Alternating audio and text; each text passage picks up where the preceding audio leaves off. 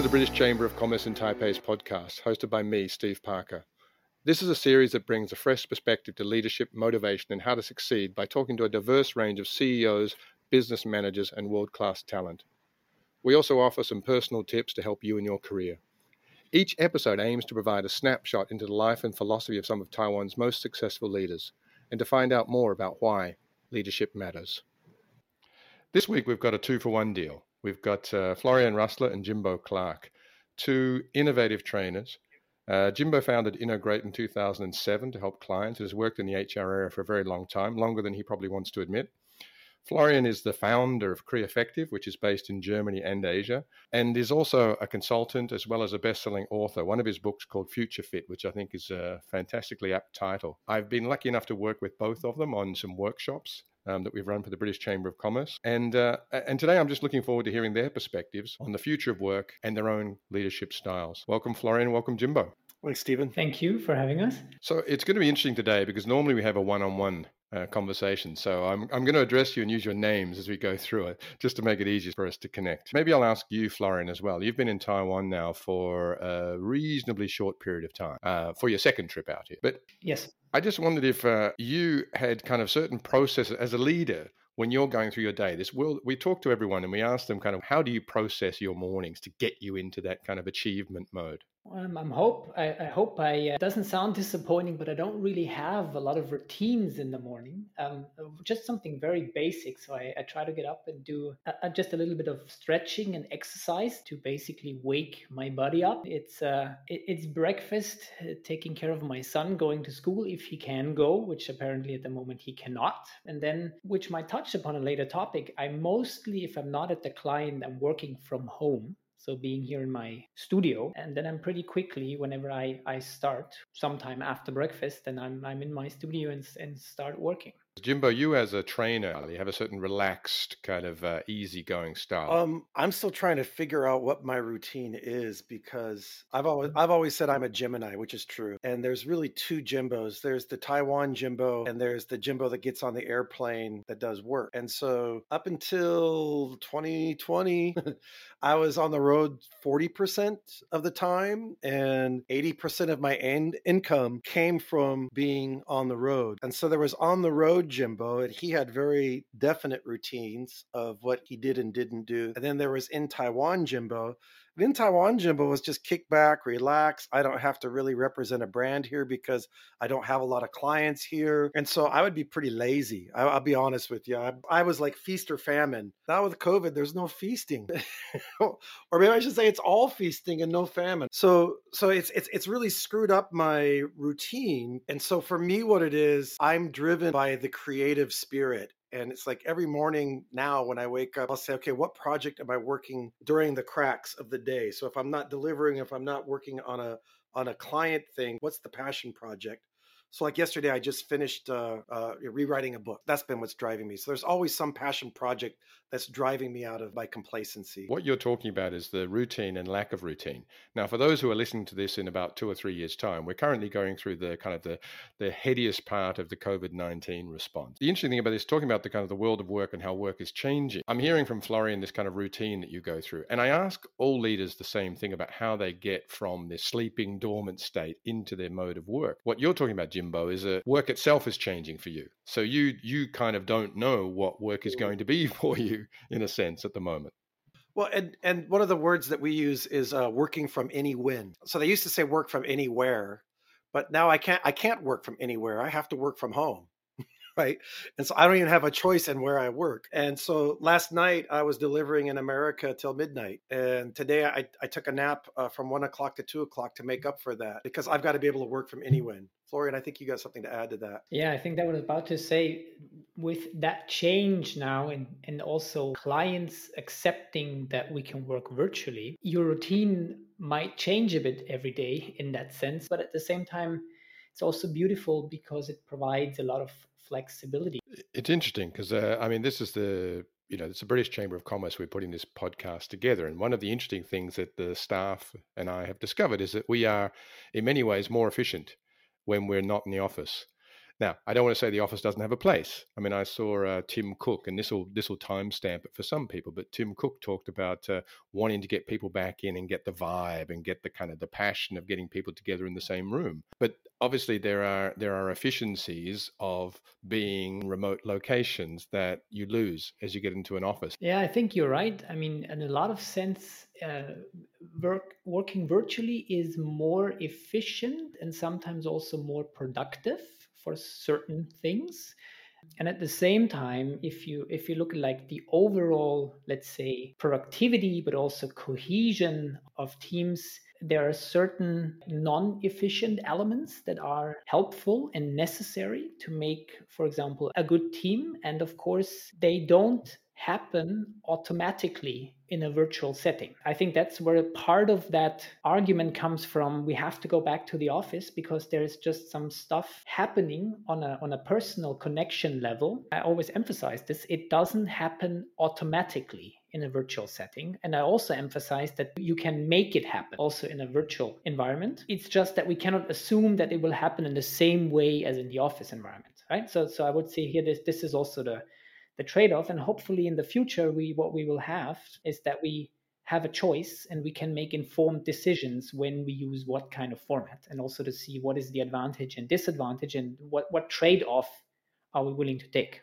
I saw you two facilitated a very successful workshop that I was lucky to be an attendee at not so long ago, talking about the future of work. And there's an interesting document which we'll try to share with people as well. I mean, the thing that came out of that was that people are changing, they're having to change, but also I think certain things were making people afraid. I take a very, very, very quick example. I went to a bank today and tried to transfer money from one account to another account. And it took me 35 minutes and I had to fill out about 8 forms.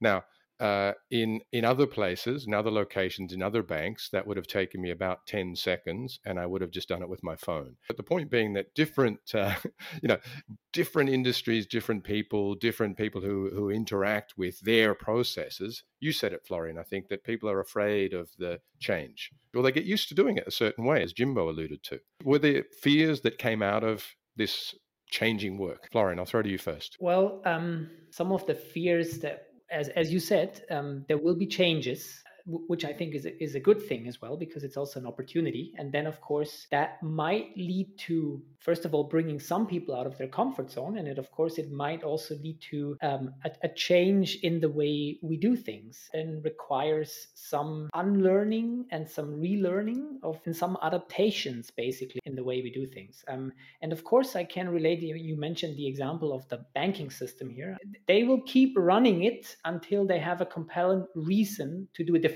And maybe now, with the recent development, it catalyzes their thinking about how to do this differently. And it's also not that we don't see other examples on the planet that how it might work differently. These are some of the natural fears that might come up. It's uncertainty. We don't know exactly what will happen, and maybe things are going to be uncomfortable or different or challenging for me. And I think that's a natural first reaction often to have. At the same time, I think it's inevitable. Some things will have to change. The thing that came up and comes up often, well, there's two pieces I see often mentioned. One is, how can I manage performance if I'm not overseeing people, if I'm not standing behind them and looking at their screens, and if I don't see them punch in at 9 o'clock, and boy, if they went to lunch at 12:20 instead of 12:30, and so there's this, it's lazy, in my opinion. It's lazy the way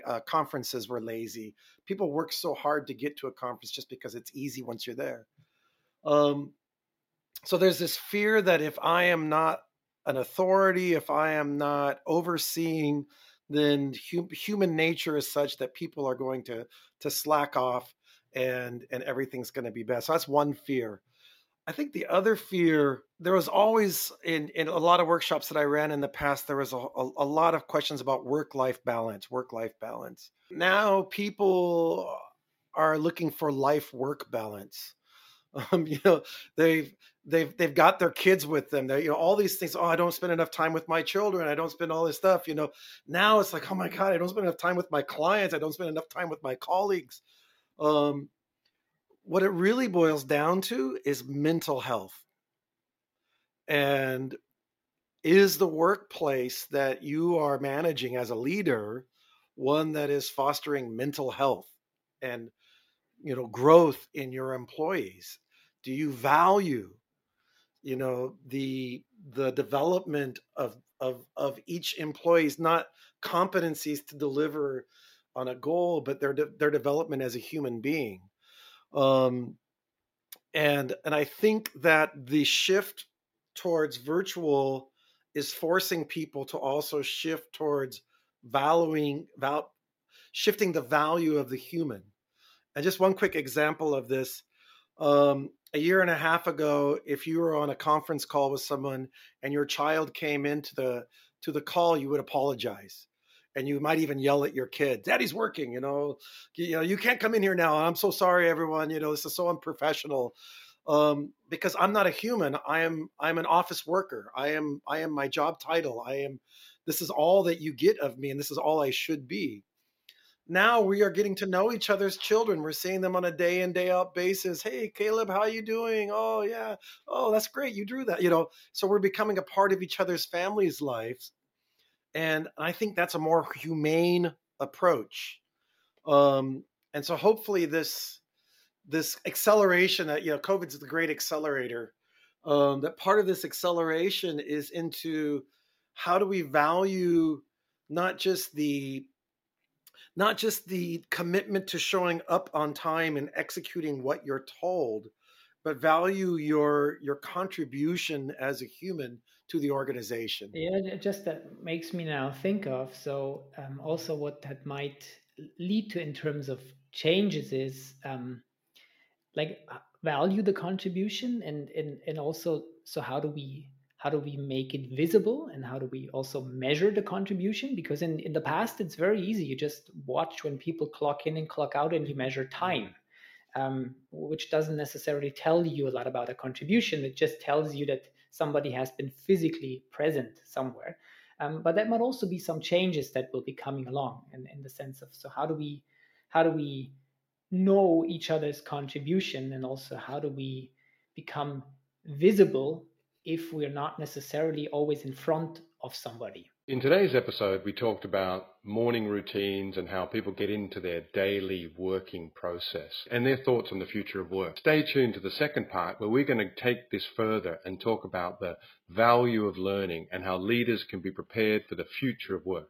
You can listen to this podcast on the ICRT website, Apple Podcasts, Spotify, or wherever you get your podcasts. Just search for the British Chamber of Commerce in Taipei. You can also check out our social media. We're on Facebook, Instagram, and LinkedIn, or you can head to our website, www.bcctaipei.com. We'll see you next time.